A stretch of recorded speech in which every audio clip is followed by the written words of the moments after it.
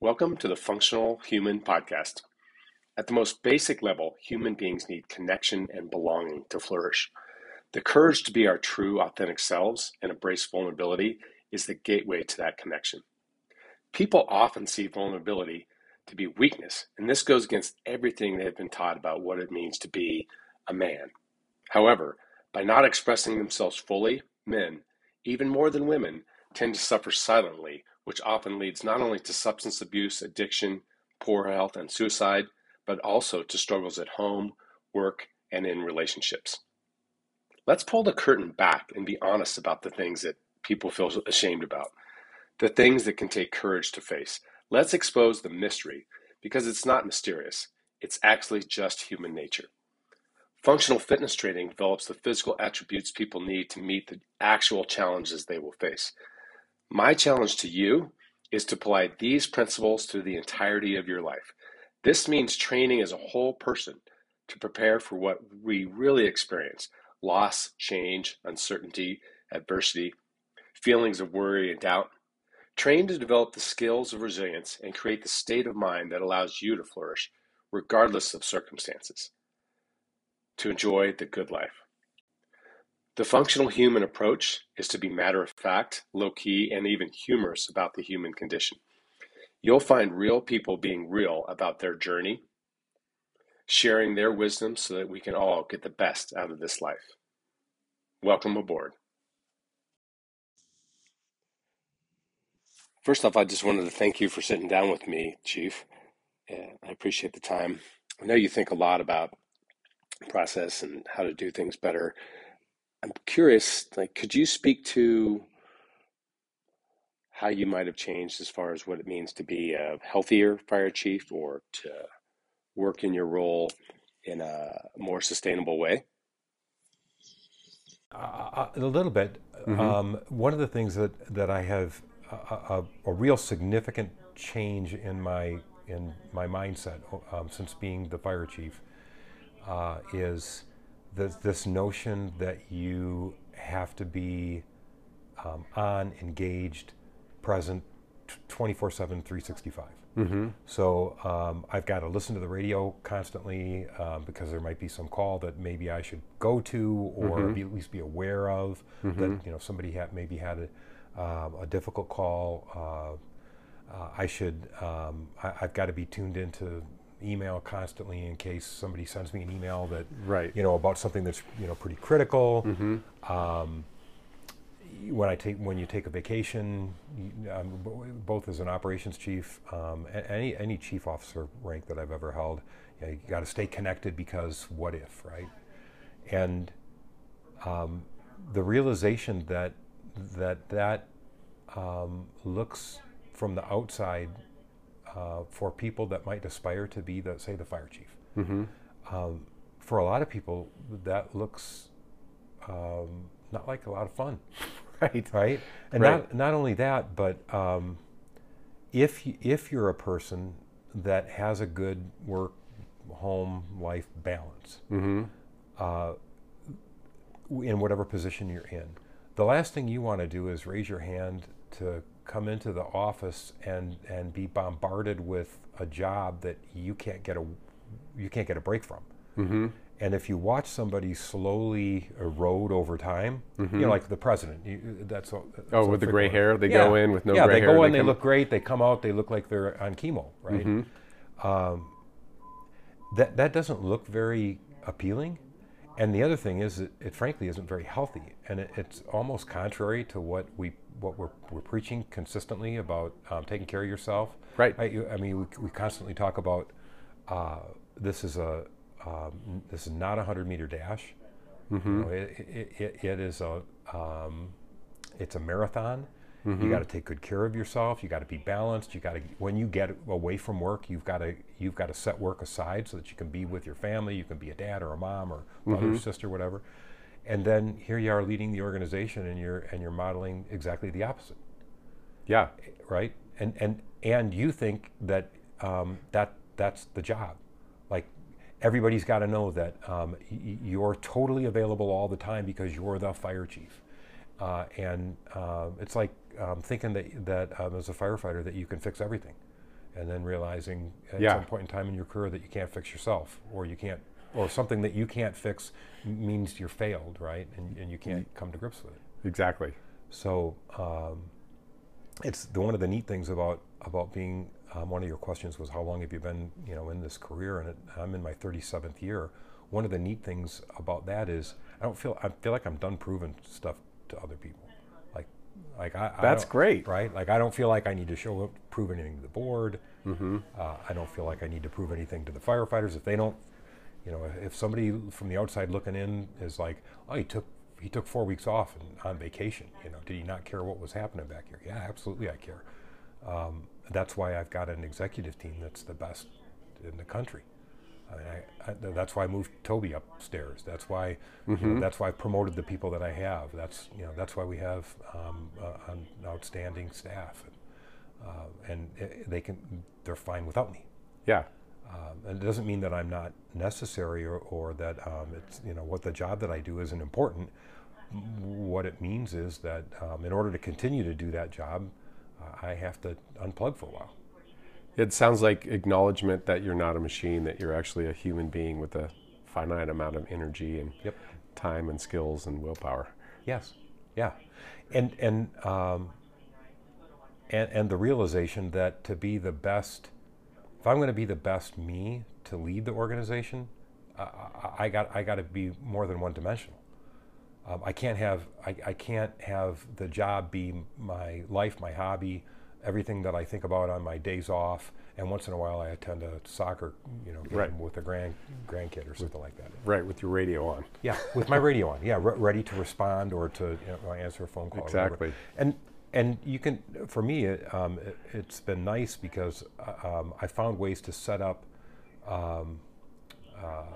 communication avenues. If something really needs my attention, then folks can get a hold of me. So when I told my executive team when I left, I am probably not going to check my emails I might not even check them for a week. If you need me, I always have my phone with me. Call me or text me. And what that means is you really need me, right? Because otherwise, 99.9% of the stuff that happens you can handle without me, because you're going to have to handle it without me when I retire. I won't be here anymore anyway. Exactly. So, and the more important part about that than me being present all the time is for there to be good communication and folks understand what the objectives are and they're shared. They're not just mine. Right. It's been really freeing this last year's sabbatical and then just this recent vacation and even the day-to-day things, things that typically I might miss because I feel like I've got to actually physically be in the office. I'm better able to balance.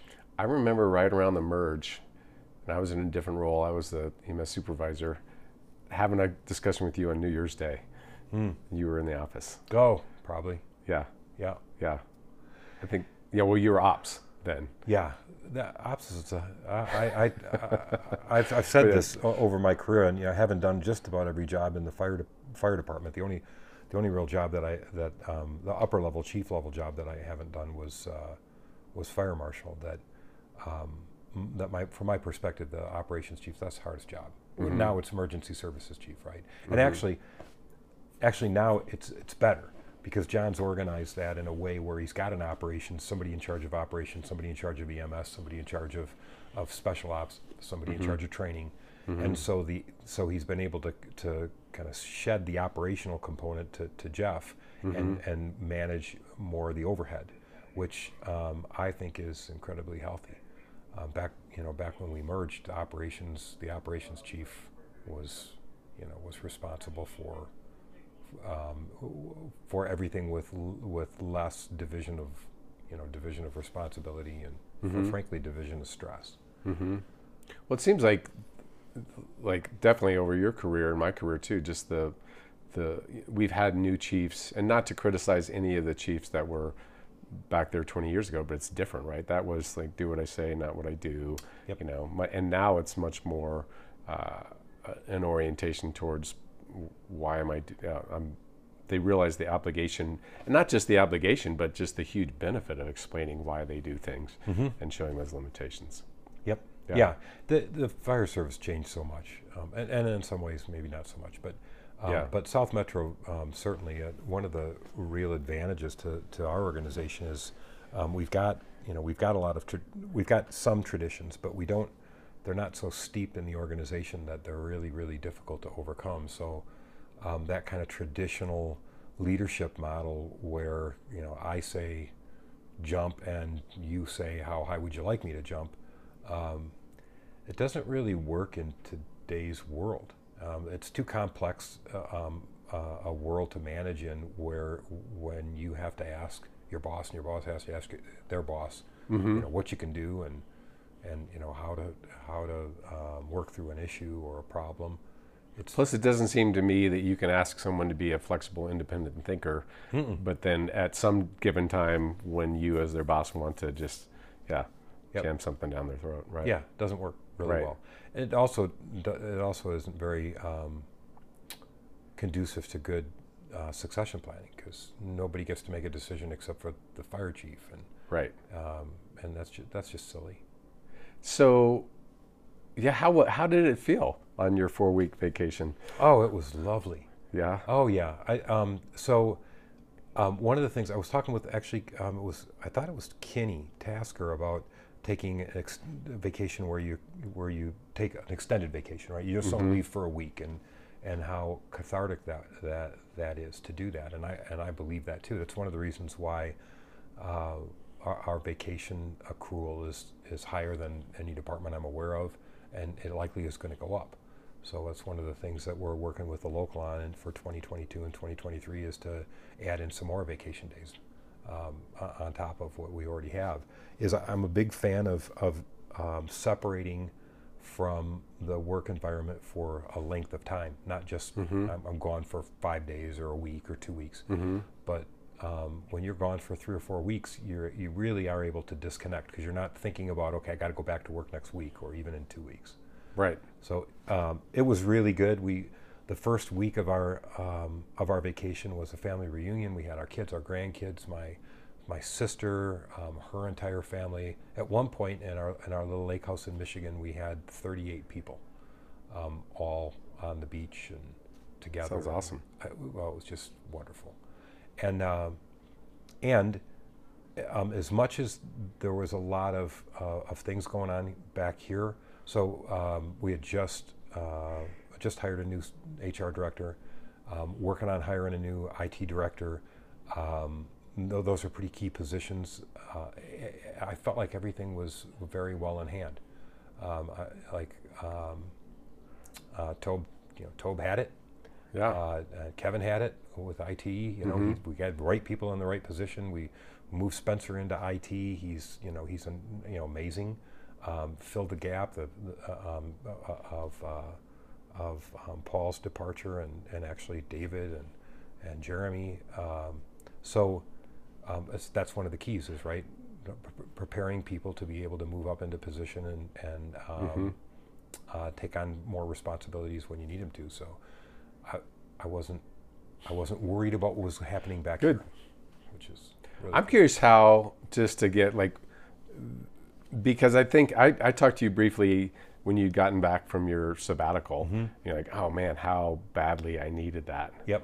And I mean, is it your feeling like you waited too long to actually take a sabbatical? Yep. Yeah, and I knew. I think I shared with you when I signed my first Chiefs contract. I had talked with the board about really wanting to take a sabbatical, and I think my first contract that I signed was 7 years ago or so. So I had 30 years on, and a lot of it is the operations chief, and that's just a grinding mill. Operations is hard because it's got most of the people. People are people. We're all human beings, and so some of the hardest things in operations are the people issues, the people problems, discipline, discipline, and human. Yeah, and making sure there's a huge amount of you feel a huge amount of stress in order to do the right thing by people that have made this their life's calling, right? Right. So when you make a decision that affects somebody's employment, whether even if it's just something like a written reprimand or a suspension or something even greater than that, it's a big deal, and you take that's a huge responsibility. And when you've got 500 or 600 people that are employed, it's just a lot of it. Yeah, it seems overwhelming. It can be, yeah, it can be overwhelming. So I knew going into the fire chief job that I was excited and ready for it, and I felt like I was well prepared for it, but it was still scary, and I'd never done it, and I'd had a pretty long run as operations, and I knew I needed a bit of a recharge, and so that was after South Metro and Parker had combined, and we had navigated through that, and I had navigated through that as the operations chief. Now, so is that merger still going to hold, the Parker South Metro merger? No, it's like on the fence, right? Gosh, yeah. I think we're way past the going to hold. Yeah, that's and that is really one of the key components of our I'll say our consolidation strategy is we haven't done any of them where afterwards, we're remaining in an authority model where there's a really good possibility or any possibility that somebody can come in and divide it up. Yeah.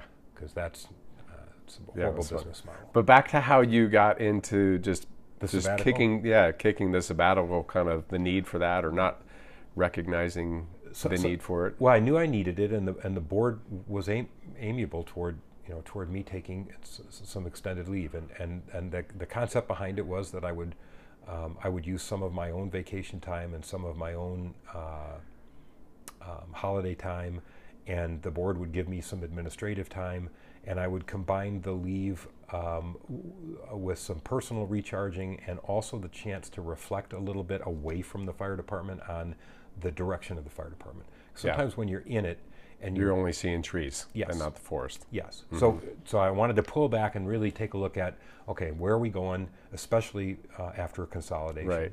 I'm going to stop you though, Chief. I want to get to like that. Why was it? Because I remember you just describing like how like dysregulated you were, or when we're talking the stress continuum, whether you were orange or red. It's like, what was like that part of you that just kept pushing it down? What made it so hard? And then also like, where were you? Where was there a moment when you're like, oh, come on, Bob, I need to do this. So you know what I mean? Yes, absolutely. So I'm going to try and be a little more succinct. So the moment where I decided, okay, I'm going to have to push this back, was when we started in negotiations with Cunningham and Littleton about consolidating. So that was just a really difficult time to just bail and leave. Exactly, I would agree. Right. Mm-hmm. So there was just that trumped my need to get away. Mm-hmm. And incidentally, when you're in that, it's for me that's exciting, right? So you're while it's a lot of stress, there's also an awful lot of excitement and enthusiasm about being able to navigate through that and form a larger fire department that takes better care of people and takes better care of the firefighters. So there's a lot of positive energy around that. Yes. And it almost made me kind of forget about that I was a little tired. Mm-hmm. So while you're in it, it's like I'll equate it to if you're on the second day of your 48 and you pull a fire and it's exciting and there's a lot going on and you can get through it because it's your first fire in 6 months and right a lot of stuff happening. It's exciting. It's really kind of cool. So it was like that through that negotiation process and navigating through the consolidation. And then as we kind of wrap that up, it's like the post-fire, oh wow, I can't believe I'm really tired. Right. That took a lot out of me. At the same time that was happening, I had several personal losses. Mm-hmm. It started off with Jim Babylon taking his own life. Yep. It went from that to my nephew dying of a heart attack in his early 30s, Jim Drummond's cardiac arrest and subsequent death, uh, Mike Freeman. Yeah, a lot of weighty stuff. A lot of weighty stuff, right? Troy's health starting to deteriorate. So now it looks like the consolidation is going to happen, and that was like a 3-year process. Littleton, it took a year longer than Cunningham, and so you're coming off the back end of all that kind of exciting, really meaningful work, and realizing that you've been burying people. My sister passed away, my father-in-law. Wow. I mean, literally half a dozen people really, really close to me, all gone, and then on top of that, Troy's cancer, was really taking a toll on him, and so what I had planned to do was to take the sabbatical after we had put together the consolidations. I thought, okay, that'll be a good time. Things will have settled down a little bit, and we're in the process of really starting from a new waterline and building culture and everything from culture to standard operating procedures and policies and all of that, and that I might be able to get away. But then with Troy not doing so well, I just didn't feel like I could. He would have been on my mind, on my heart. Right. I just didn't feel like I could do it. So when he passed in December of 2019, almost immediately after that, I thought to myself, I waited too long. I'm not just knowing I need to get away. I'm broken. And we had there was some conflict with the board, some other things that were going on where it just made the fire chief job at that point in time very, very difficult. So as peer support, when we're talking about the stress continuum, we like to encourage people to place yourself on it. Yep. And then just, explore why you may be yellow, the green things and the red things, but also from a planning perspective to what are your signals of when you're in the orange, so to speak. Yep. So what you said is I was broken. Yep. What were the indicators to you? What were your behaviors that you were recognizing, or did your wife give you some reflection, or some close confidants give you some reflection about you seem to not be myself. thriving? So she knew the stress that I was under, both personal and professionally, and so I think she recognized that I was not doing real great, but I think she thought, well, who would be, right? Right. I mean, there's reasons to be depressed sometimes. You got a lot of headwinds. Yeah. So I would say that how it manifested itself and how I knew that I was broken was my patience. My level of patience was minimal.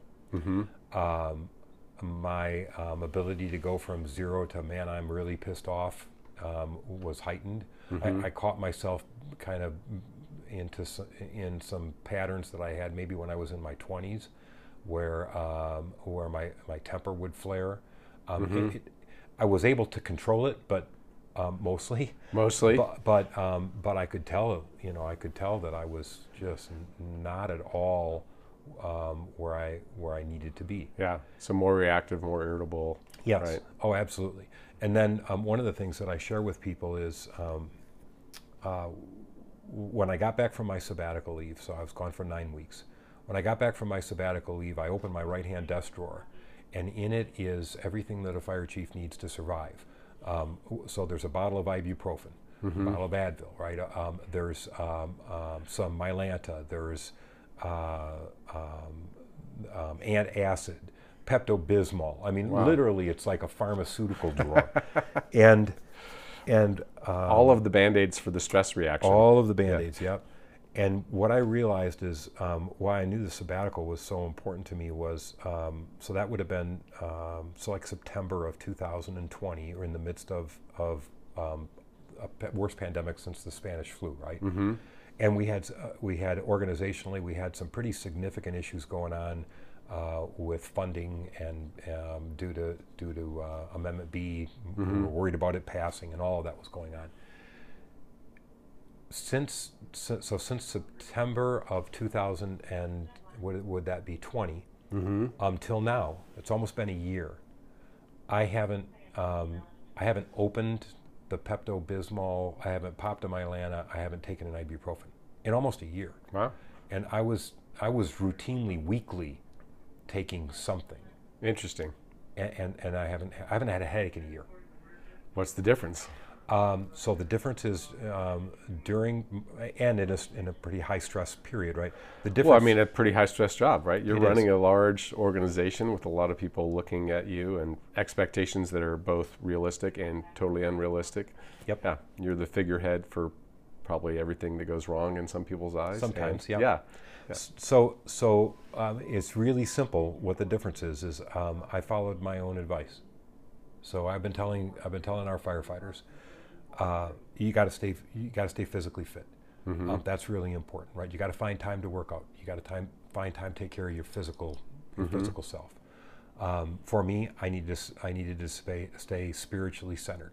So I have a couple of devotionals that I had routinely been going through, and I hadn't been doing that at all. So morning time for me is a time for just reflection and prayer and a devotional that I do, and I wasn't doing any of that because I felt like I'm too busy. I got to get off to work, right? Yeah. So I would get up early in the morning. Sometimes I would be here. A lot of times I would be here before Barb, and she was getting here at 6. I would go stop off at Starbucks, grab a cup of coffee, get into work. I wasn't working out. I had gotten up to, I think at my highest weight, I was about 250. Wow. And I'm 6'6", so Yeah, I mean, you carry that well. I carry it okay. So What are you now? 210. All right. So I got up. I think when I talk to just to interrupt, young firefighters, like we're retire with the same belt size. Should be a goal. Yes. Well, I'm not sure I'm ever going to be able to do that because I think when I hired on the fire department, I was 185 pounds, which is... Yeah, I guess if you're a beanpole, right? Yeah. There's no. Right. I don't even want to be that belt Right. size anymore. But you weren't taking your own advice of being No. physically fit, connected to something larger. I know you're a religious person. I'm not, but I think that whole spirituality, health is just a connection to something larger that's meaningful for you, right? Yep. Yeah. Yes. And finding a balance where family and friends and your home life really is a priority and isn't just a leftover from whatever extra time that you have once you complete your workday. So one of the things that's probably not bittersweet isn't the right word, but kind of the weird things that happened to me that really helped me gain some traction was having COVID and double pneumonia right when I got back from my sabbatical leave. So I get off a sabbatical in September. I started feeling pretty good. I started working out again, and then I got COVID and double pneumonia in November, and I was sick for about 3.5 weeks. 4 negative COVID tests. Never had a positive COVID test. Only reason why I would know it was COVID is because they did an ultrasound here at the fire department and had it read at Denver Health. And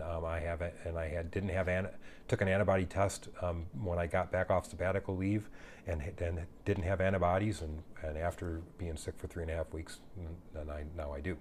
So that really encouraged me to kind of step up my physical fitness. I'm like, I kept thinking to myself, we tell our folks to be harder to kill, and it translates to fire chief too, right? Yeah. I want to be more resilient, physically, mentally, spiritually. And I was disappointed with myself for having been preaching how important it was, all this stuff, and then not doing it myself. Yes. So I started just taking my own advice. And so yeah, I think what I see a lot of the trap of firefighters, because you mentioned it earlier that we are looking to control all these things. Yep. And the acceptance that you can only control so many things. And what it sounds like to me in a way is you refocused on the things that you could control, and then just let those other things take care of themselves. Yeah. Shoot up healthier, spiritually healthy, had some boundaries in your life. I mean, part of that spiritual health, right, is the balance of work. Like, I'm going to leave work and connect with my family, and that social health. Yep. So yes, it is. just focus on what we can control. Yeah, except that most of it's beyond it. Yeah, and the other stuff, you can find ways to impact things, and if you can't, then why be anxious about them? Yeah, there's not a whole lot you can do with it. So was that a real big change for you from your sabbatical? Yeah, I would say recognizing that it's okay for me to trust other people. And during my sabbatical, Vince Turner, Chief Turner, was the acting fire chief, to trust other people to be able to maintain the organization without me having to check in every other day. Right. So that was a big thing. Uh-huh. And for me, it took getting to the point where I wasn't emotionally, spiritually able to check in. Like I had to check out. Or what I tell folks is, I know that there were some folks that felt like I kind of abandoned donkey. So we're in the middle of a pandemic, and you're taking a sabbatical leave. You know what? The worst time in the world for you to take a sabbatical leave is in the middle of this pandemic. And my response is that's not the worst time in the world. The worst time in the world would have been I'm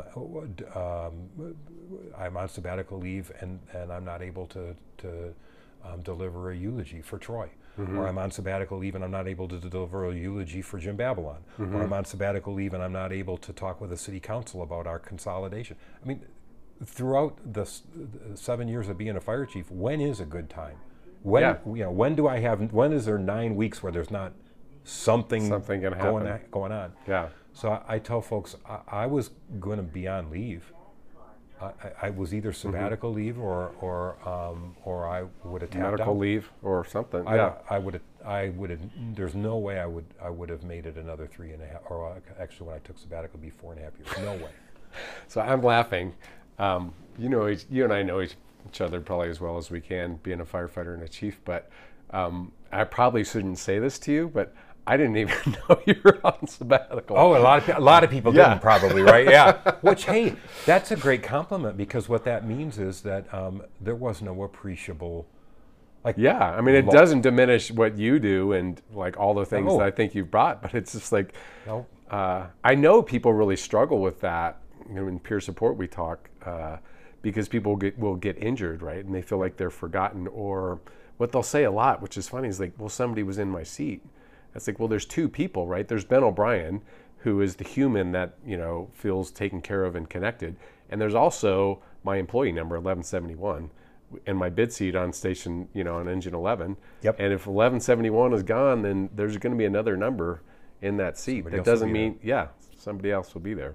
So that's interesting you should say that, because I think one of the reasons people are reluctant to take time off is they're afraid that somebody might recognize that they're not absolutely essential to the organization. And that's one of the turning points for me is I already know I'm not absolutely essential to the organization. And so, if I leave and stuff falls apart here, man, what a lousy leader you got there. I mean, they're not even preparing for their own exit. What strikes me as something really poignant is there are people in your life to whom you are absolutely essential. Yes, they are. Right?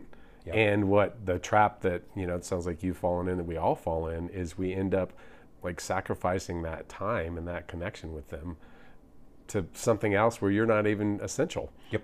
Yeah. Yeah, absolutely. One of the really visceral moments of my 37 years in the fire service was when the operations chief for Parker Fire Protection District, John York, when I took over for him and he left, and he was clearing out, and I loved John, a wonderful guy. He was clearing out his office, and he had boxes of stuff that he was just throwing in a dumpster.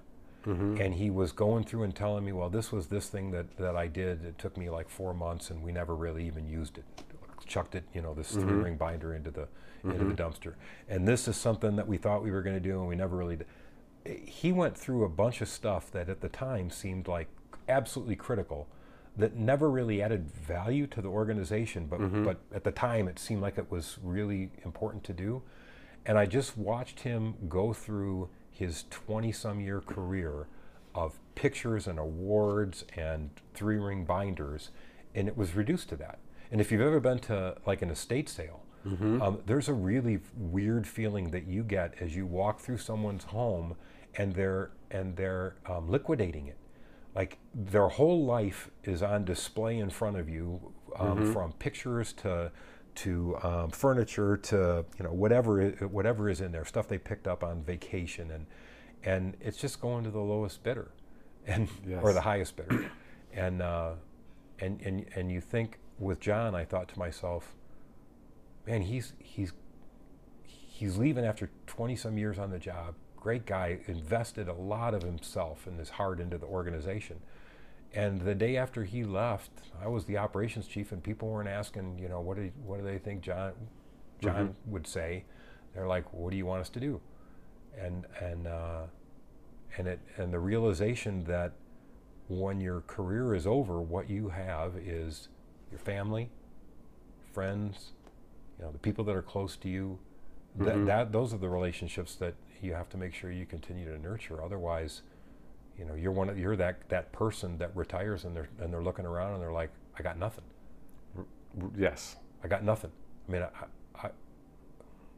the helmet and my badge. Yeah. I can't wear them anymore because I got retired on my sleeve, and I'm looking around and I got no hobbies. I haven't nurtured the relationships that are important. Yes. And I'm just floundering. I got nothing organizing my life and getting out. Yes. I'm not only am I not afraid of retiring, or like there's this dread, like what am I going to do? I'm so looking forward to it. Yeah. And in a healthy way, and at the same time, I so look forward to coming to work every day. That was the other piece I wanted to tell you, Ben, is that in the spring of 2020, after Troy passed away, and that same year my father-in-law passed away, and we were with both. I was with Troy really close to when he passed, and with my father-in-law when he passed away. Then fast forward to the spring of 2020, and I'm just, I'm broken. I'm in the orange, probably back and forth between red and orange, and exhausted, and thinking, man, I don't even want to come to work. Yeah. And I had never in my entire career felt that way. In any job I've ever had in the fire department, once in a while you don't want to be there. It's a nice day outside or something, but never like wake up and think, I don't really want to go to work. Yeah, on a regular basis, wake up and say, work is not the place I want to be. A couple of days a week, I felt like that, and I had never really felt that way in my entire career. And I thought to myself, well, that the organization deserves somebody that wants to be there, not that's gutting it out, to make it for the remainder of their contract. I just won't be that person. And so, if this sabbatical leave doesn't fix me, I'm going to have a real difficult conversation with the board. Like I can't do it. Can't do it. And when you're having multiple days of I don't want to be here, you have to face that and say, well, then you got to fix something. Yeah. Either you got to leave and get somebody in here that really wants to be here, or you have to figure a way out of the rabbit hole so that you can be the guy that shows up and loves to be at work. Yeah, that's the topic of burnout. Is it a different perspective, I guess, when you figure out? Well, for me, what I realized is that, like now being a firefighter, so that's my rank, and having 24 years on, the job itself is still fascinating. There's still so much to learn. Like picked up a couple new things at the training last week. But intellectually, I don't feel like it's a big demand on me. And what I realized is that you'll love this. I'm not saying to brown nose you, but just like serving other people. And now I get to just serve junior officers. I get to serve rookies. I get to serve medics. Because I did that for over a decade. And so that's where it's really fun. What I've realized is when I broaden my scope of what is satisfying at work. So I don't need to run a structure fire, or I don't need to cut somebody out of a car or something, but I can just show up and help people out and try and be positive performance. Like, wow, that's a winner, because there's tons of opportunities to do those kind of things. Yeah, that's an Albert Schweitzer quote, right? Finding the opportunities to serve. That's life. I mean, literally, it's how you find meaning in life is finding ways to be of service to other people, and you can't serve from a vacuum. So if you're not taking care of yourself, there's no way for you to have anything to give to anyone else. So that's the key. That's one of the keys, right? You have to take care of your own physical, spiritual, mental health in order to be a whole person, in order to be able to be in the service of other people. And there's no better feeling than finding a way to take care of another human being, or in my case, 750 of them or 550,000 of them. And I think the key message that it's not lost on like firefighters in general and officers is that you had to take care of yourself first to be able to increase your capacity. Yes. Yeah. So it can't be all sacrifice. No. Then because if it is, not only won't you be healthy, but you'll be bitter, you're resentful. There's a lot of things that go along with that. You'll feel like put upon. It's not a healthy position to be in. Chris Binford and I were just talking about that, because I had that same reaction when I was burned out, just resentment towards the department. It just kind of feels like it was hard for me, and it still is, to articulate, but I just feel like it's kind of like violation, but you're not taking enough responsibility for your own response and your perspectives, is what it was for me. It's self-violation that you then blame the organization for. Yeah, I was the instrument of my own suffering. Yeah, absolutely. I have been there. Where you feel like if anybody else calls me, if anybody else gives me their problem, if I get one more email from a concerned citizen or one more phone call from a board of director, I'm just going to blow up, right? That's not their problem. That's a problem of operating in a vacuum, and believing that you're irreplaceable, or not being strong enough to set up boundaries I hate the word boundaries. Set up. Really, I like the word boundaries. Yeah. So I guess we'll go with that. So almost this kind of setting yourself up for almost you could predict it, but you don't bother to look at it, to where you get to that point that you're not healthy for yourself or your family, and you're not you're not the leader or the employee or whatever that the organization needs. There's an awful lot of fire chiefs that I've seen that get to the end of their career and they're bitter. They feel like they're not appreciated. They have this lousy relationship with labor because those guys are always asking for something. It's kind of their job, right? They're supposed to be representing people that pay dues for them to ask for stuff. Nobody appreciates me. I got to be here all the time. There was one fire chief that I was talking to that was feeling after my sabbatical leave. They're like, "Gosh, I wished I could take time off like that because I'm just burnt out." I'm like, "Well, how much vacation time do you got?" "Oh gosh, they allow us to accumulate our vacation. I think I've got like 500 hours of vacation time." I'm like, well, "What is keeping you from taking the time?" Well, I just don't feel like I can get away. Do you feel like you haven't prepared anybody under you to be able to be the fire chief? No, I got a couple of guys I think that would be really good. Well, give them some rope and let them let them do their thing for a while. For one thing, if you take off for an extended time, use some of your vacation time. Let the organization know you're not irreplaceable. Like how? Well, that's them, right? That's where they have to come to that new understanding and acceptance that, hey, wait a minute, I'm not irreplaceable. And I think it comes. I think you mentioned it earlier. Is that flexibility? You need to identify as more than the fire chief. Yes. Yeah. The dad, the uncle, brother, sister, whatever. Yeah. The hard conversation is you don't really want to take time off. Yeah. Because if you do, you're going to come to the realization that eventually, when you leave, somebody else is going to be doing this. And that conversation's with yourself. yes, Right? yeah. Yes, your values wrapped up way too much in you just put your uniform on and came into work, and that stuff that's hard to fix unless somebody comes to that realization themselves. And as you get closer to, for me, as I get closer to retirement, I don't want the job to look like you have to give an organ in order to be the fire chief. Just pick which one. Right. You only got one liver, so don't give that. Maybe a Right. kidney because Yeah. you got two of those.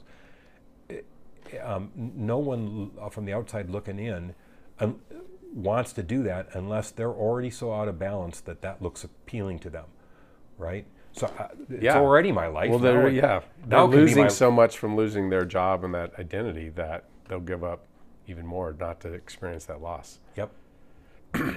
Yeah, so you got to create something positive to move forward. Yes. Yeah. And working around somebody that is that one-dimensional is very stressful for people around them because they feel like they can never measure up. Like no matter how early I get here, he's already here earlier. No matter how late I stay, he's always the last one to leave. Like somehow that expectation is then translated or commuted to the people around you, where everybody feels like they've got to meet whatever it is you're doing in order for you to feel like they're doing a good job, Yeah. and it's just not. Do you think it's stressful too? Because what I would sense is that seems like a very fragile way to be. So if you're around someone who seems fragile, that's stressful as well. Yep. Yeah. Yeah, absolutely. Yeah, I think sometimes people admire that in a person that's driven so much to be that invested in whatever they're going to do. Like they're driven so much to be Michael Jordan, or they're driven so much to be who's the guy that passed away from Apple? Steve Jobs. Steve Jobs, right? Like that's everything. That they're just totally consumed by it. And on the outside looking in, it's like, wow, that's success. Yeah, I learned this term a while back of being careful to compare your insides with other people's outsides. Oh yeah, it's great. Yeah. Oh, I like that. Did you watch that Michael Jordan documentary? So I've had a dozen people that have said, God, you gotta watch that. As much as I love basketball, I don't have a strong interest in watching it. And Yeah, I'm not going to say you should watch it. But what I was thinking about is like he was a very unpleasant person to be around. Like his teammates respected him and admired his talent, but there's not a lot of teammates who liked him. No, I wouldn't say. And so he's the greatest ever, and yet what kind of relationships did he have? And I think, and by his own admission, he's like, not an easy guy to be around. no, it cost him Yeah, in probably a lot of different ways. right. I think when you have time to self-reflect on really what you want to leave, as you get older, you start to think, what's your legacy going to be? Well, your legacy, if it's about like Super Bowl rings or trophies or whatever, that's what you see being auctioned off for like 10 cents. Oh, you're right, at that estate sale. An estate sale. Yeah. Because no one wants your trophy because they didn't earn it, right? And you've got it, and so, wow, isn't that cool? But at what cost, right? Yes. I want my trophies to be my kids, my grandkids, the organization, the leadership in the organization, the community. That's a legacy, right? Being the best at whatever, a lot of times that comes at a huge cost. I think it was in Maya Angelou. It says like people will never forget how you made them feel, but they'll forget all those other things. Yep. Yeah. Yeah. Yeah, I was throwing a fit the other day at work. I just got up on the wrong side of the bed, but we had a bunch of stuff going on, and I was being a child, basically. And then it struck me, it's like the people I'm impacting most negatively are one, myself, but the people around me. And immediately when I did that, I'm like, oh, come on, Ben. Apologized. Sorry, guys. Sorry I was throwing a fit there, kind of. Yeah. Yeah. Well, that's great because, that ability to have that self-reflection is what I think. maturity ends up being is the ability to shorten the time where you behave like a child and recognize it. That is, that's I like what that. it is, Yeah. right? I mean, whatever sort of poor behavior you have, you as you get older, you recognize it sooner. And then in some cases, you actually don't ever even have it because you recognize it, right? Well, that's, and in a marriage, that's a big deal, right? Yes. Yes. Like I can grab myself now sometimes even before I open my mouth, which Take a breath. Yeah. never when I was younger was I able to do that. Uh-huh. You know, one thing that comes up a lot when talking to firefighters and these conversations, when people have experienced difficult calls, acute stress, is that, well, I just compartmentalized it, which is never seeming to be a winning strategy. But I'd just be curious about what your take is. Like I see it, you know, compartmentalizing stuff versus integrating it into a new person. Did you fall into that thought process or that? You know, not too much. I'm a pretty open sharer, so I'm not that kind of person that you know, if something really bothers me that I'm unable to verbalize it or share it. And my wife is an amazing sounding board, so I don't have anything that's been compartmentalized away from her. So that's really good. I don't do that so much as just being having a tendency to be overwhelmed. It's almost like being washed over by a wave, where the waves keep coming more frequently and keep coming stronger and stronger to where you're just pounded into the sand, and you try to get up and get moving, and another wave hits you. That's more what it has looked like for me when I get when I get to a point where I'm not healthy and out of balance. So what's been the approach that you've developed to? So one thing is not to take some things personally. That's helpful, and not to take ownership in everything. Like somehow or another, or responsibility for. I'm ultimately responsible for a lot, but there are some things that some things I don't have control over, and some things that that I don't. While I have to deal with them, I don't have to own them myself, and so that's helpful. I don't like. One of the things that I think is a trap for me is I don't like not to be liked.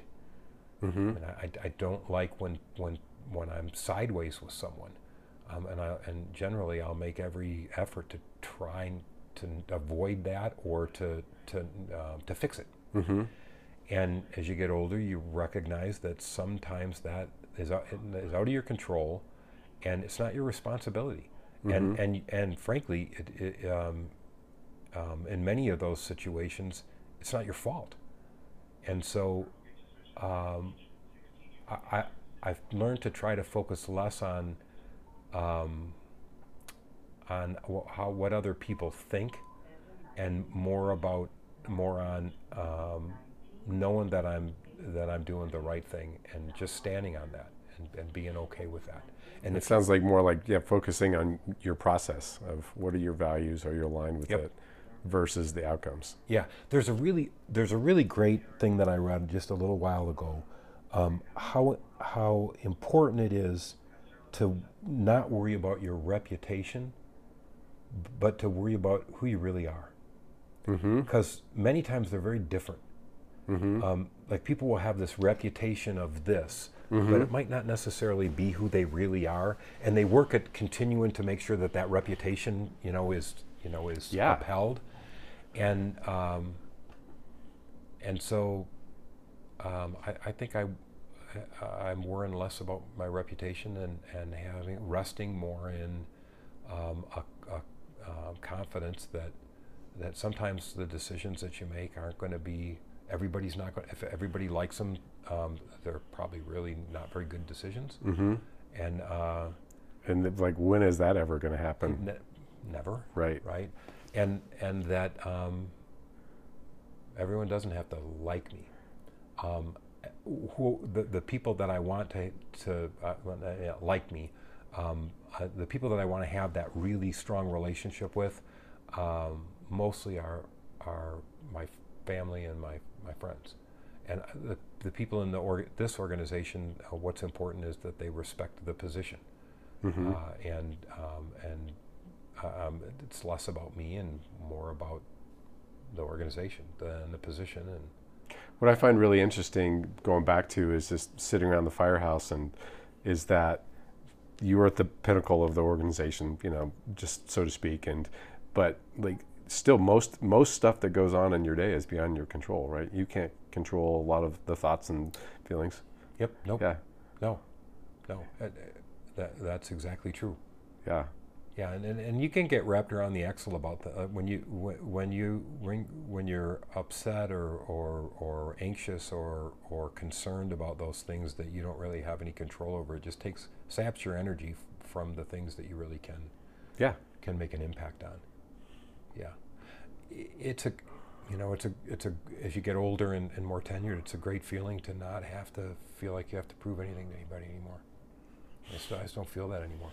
That's great. What are you excited about? I want to wrap it up here, just keep it an hour, but what are you excited about retirement? Because what I see a lot of people is, I've heard so much of like, I can't wait to leave here and do nothing.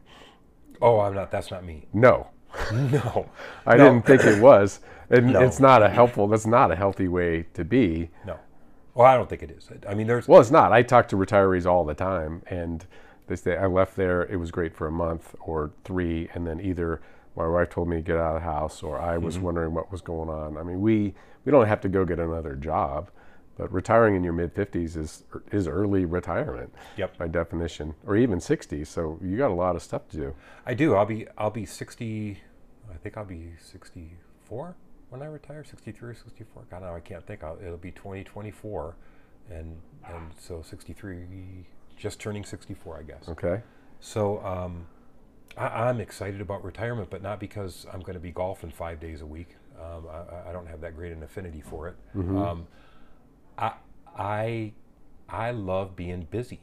I love working around the house. I love building stuff. I have a wood shop in our garage that is pretty cool.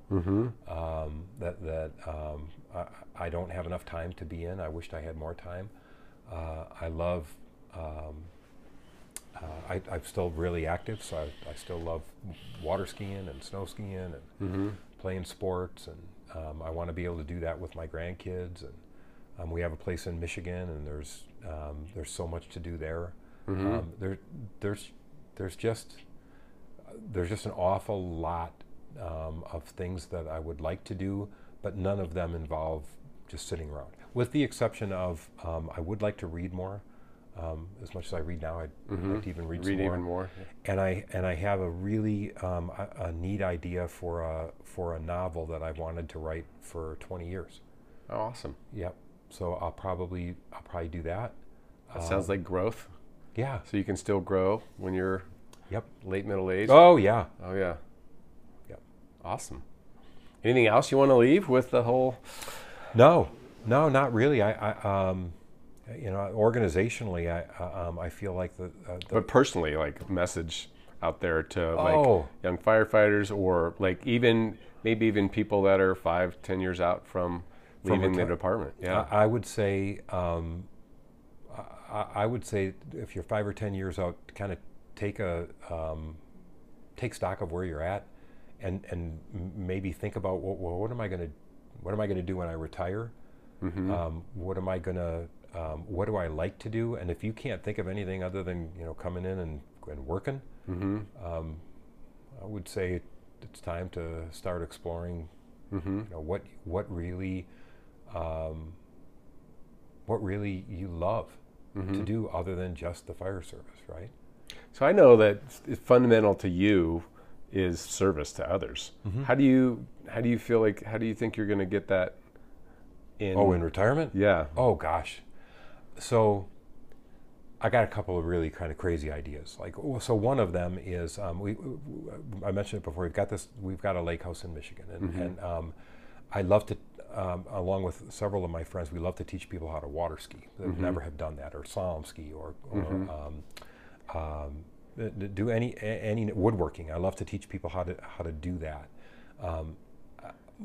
One of the things that we've thought about is buying maybe a separate cabin, a separate place on the lake, and just using it for folks that need to get away, because the lake is a very tranquil place. Oh yeah. So what I'd love to be able to do is say, hey Ben, stay in contact with people at the fire department. Hey, you need a break, or maybe you and your family need a break. Why don't you? All you got to do is pay for your way to get there, and the place is on me. You can use it. We got a couple of boats there. Yeah, that sounds like a neat idea. We'll take you out on the lake, go out fishing, go out skiing. It's a great place to go. You can jog, you can bike, you can snowmobile in the wintertime. I mean, there's plenty of stuff to do, and you can get away for a while. I'd love to be able to do that for like our pastor, who never gets enough time away. Folks in the organization that need kind of a respite. What a cool thing to be able to do when I'm retired and I don't have to worry about going back to work, but just maybe be there for other people. Take you on a bike ride, or a tour of the vineyards in Traverse City, right? It's I knew Napa you would have Valley, something right? along those lines. Yeah, it's like Napa Valley, only in Michigan, but which is really cool. I love sharing that part of the country that a lot of people in Colorado don't ever get to see, and I just think that'd be a really great way to be of service to other people. Is, hey, let us sign me up. Yeah. Great. Yep. Well, Chief Bob. Yeah. It was great. Yeah. Thanks a lot for visiting. Yeah. I think. I mean, I purposely wanted to call you Bob too. It's just connecting, on a human level as well. I like that. Yeah. I like that.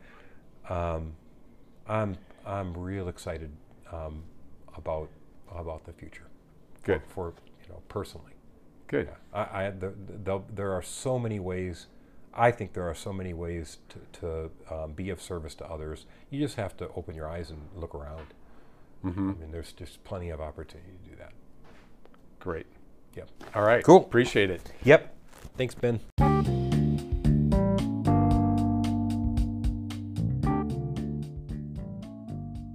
On this episode of the Functional Human Podcast, we're joined by Robert Baker. Currently, he's the chief of the department for South Metro Fire Rescue.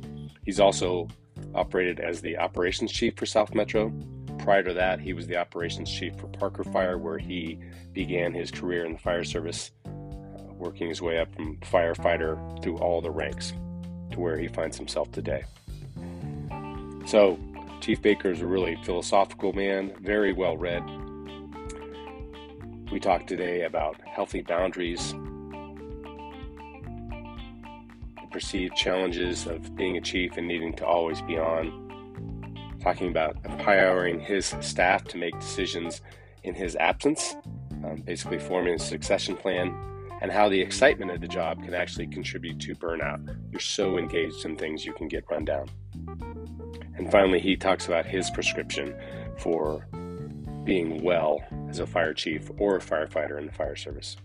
So a lot of good nuggets in here, really valuable perspective from someone who's been at it for a long time. So welcome to Chief Baker. We start in talking about maybe a healthier way to be a fire chief and his perspective on it. I hope you enjoy it.